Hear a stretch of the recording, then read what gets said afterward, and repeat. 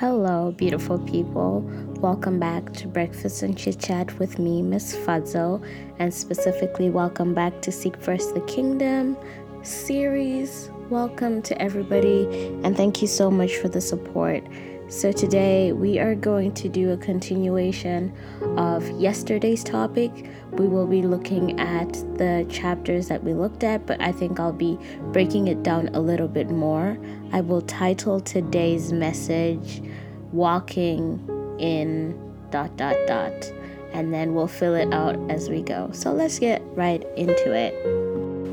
So in each of the journeys that we spoke about yesterday, I think I want to highlight the lessons that I learned from each of these people's journeys. And I will start from David's journey.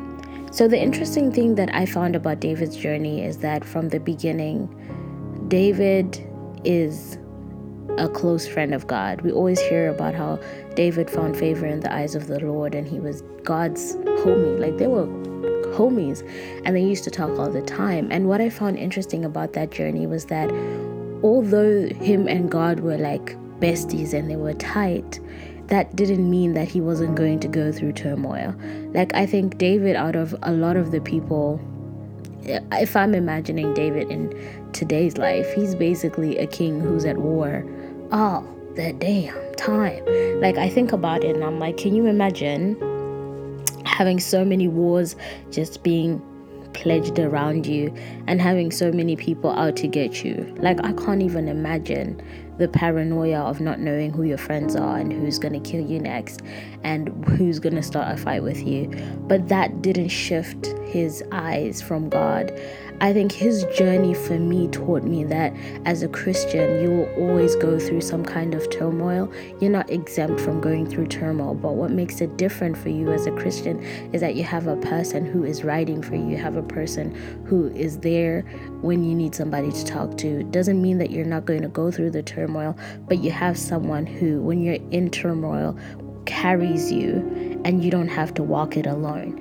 And that's one thing I feel like I definitely learned from David's journey, that although sometimes we go and we want to do things and we feel like we can achieve them alone, and then we start getting things like falling apart, sometimes all you need to do is just be like, God, I know you've done it before and I know you can do it for me again. I know that I've done this by myself for the longest time. I just need you to take over. And I'm scared and I'm vulnerable, but I need you right now. I don't need the worldly people. All I need is you. And that's, I think, one thing I definitely learned from David's journey. The next journey I thought that was really interesting in these readings was the journey that John the Baptist and Jesus had. John the Baptist, from my understanding, was there to kind of pave the path for Jesus to come. He was basically the person who was like, yo, Jesus is coming. He's like Jesus' hype man, basically, in my mind. He's there like going, oh my gosh, you guys, there's this guy who is so amazing. You need to meet him. He is coming here and y'all should be ready. Like, get dressed up, like, be ready, because when this guy comes, your life will never be the same again. And what I love about his journey is that he is so vulnerable with Jesus. He's like, yo, I understand that, like, I'm not worthy to baptize you, so like I'm gonna let you baptize me. But then what I find even more phenomenal is that Jesus goes like, bro, you know what's been said in the prophecy, and we need to like fulfill this prophecy, so we got to do what we got to do. I love that, because that made Jesus so relatable. Like, can you imagine what I got from that interaction for me? And I feel like I just want to like expand on it on another podcast, but what I got from that was like, sometimes God will send people who are way above your level to upgrade you. And you'll be there like, why are you doing this for me? And you won't understand why they're doing it, but it's been ordained into your life. Like, God has to fulfill those promises that he's made. So if God wants you to be a billionaire one day, he will move mountains to make that happen for you. He will use people who are bigger and greater and more powerful than you are to get you to that point. And you don't deserve it and you didn't earn it, but he's done it because it's been written. And sometimes we forget that God's promises never die. He might promise something today and it'll only be brought to fruition 10 years from now. Because as humans, we want things to happen at our timing. We might sit down and even forget sometimes that God has promised us these things. And then one day it just comes out of nowhere and you're just like thrown away. Like, oh my gosh, what's going on? But my encouragement for you today with this specific journey is that trust that the direction that God has given you is the right direction. And be faithful as you wait for whatever it is. Allow whatever God has planned for you to just be used to its fullest. Like, I don't know how else to explain that, but like, exactly, let's just keep it at that, okay? And then the last story I want to highlight is about Noah. Noah's story for me, I found so interesting because he is one of those guys, I feel like he was an underdog from the story. And Noah basically gets favor in a point where like the entire world is corrupt. And he has this really interesting encounter with God where God is basically pouring his heart out to him and saying like, yo, I'm about to destroy the earth because all these people are frustrating me and they're not understanding that thing that you have understood. But what I like about this journey is that God tells him that he's about to destroy the earth and then gives him a solution to sustain him. So God basically tells him the disaster that's going to happen. But on top of that, what he then does is he gives you the solution to that problem. And then on top of that, he even makes a promise. I just feel like that's a word for somebody because God is saying that you're going to go through tests and tribulations, but not only am I going to deliver you from them, I'm making a promise to deliver you from them, but I am allowing you to contribute to your own deliverance. And this is how you go and do it. Like, y'all, did you catch that? Did you catch that? And then if you even want to go deeper, like, Jesus is low-key like the ark, right? Because he's basically the person who's moving us from earth to the heavenly places. So if you want to go to God, we go through Jesus, right? And guys, I just feel like that's a word for somebody. I'm gonna drop it there. Let's keep it going. So I'll kind of break it down. God basically goes to Noah and he's like, yo, I am about to do this, and this is what's gonna go on. What I want you to do is to build an ark, and I want you to go and take every single animal, a male and a female one, and put it in this ark, and take your family and put yourself in this ark. Now bear in mind, there is no trace of clouds anywhere. And can you imagine how long it must have taken Noah to build this ark? Okay, I digress. This guy builds this ark with all these people laughing at him.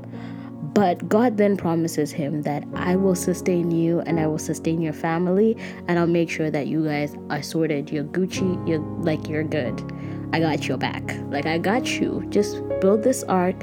When the waters come to flood the earth, I got you and your family and a male and a female of every single animal species on this earth.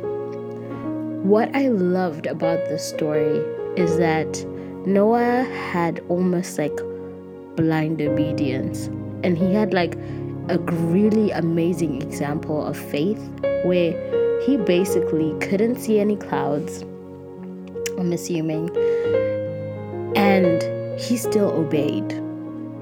Can you imagine how much faith you need to have to be obedient when you don't even, like, you can't even fathom something like that happening. Can you imagine today having a flood that floods the entirety of the earth and drowns everybody? I can't imagine that. Like, for me, it's almost like you're just narrating a story, but when you really think about it and like analyze what that could have been, that's insane. That's like, what? And Noah had faith enough to build that ark, and for sure God sustained him, for him and his family. And I think basically the summary of today's readings and today's topic is that I want us to take from this is that Noah, Enoch, David, Jesus, John the Baptist, they all had some kind of journey that they walked, and they all walked with Christ. That's basically the summary of this. They all walked with God in some way. For Enoch and Noah, they walked with God, and it even says it in the scripture that they walked with God and they found favor in the sight of the Lord. For David, we know that he walked with God and they had regular conversations back and forth all the time. We know about that because of the Psalms. We look at Jesus and how he is basically like God, the other third of the Trinity, and he has a walk with the Holy Spirit through baptism, and how John the Baptist has this walk setting a path for Jesus to come, but he also has his own relationship with God, and he's filled with the Holy Spirit, baby girl.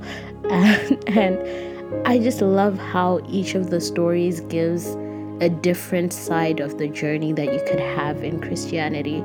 And that gives me hope that no matter what kind of journey you have, you might be having a tough journey, you might be having a distraught journey, you might be having an exciting, new, fresh journey. Whatever kind of Christian journey that you are having right now, it's yours, own it, but God is always with you. He will not leave you. He will always have your back. And just because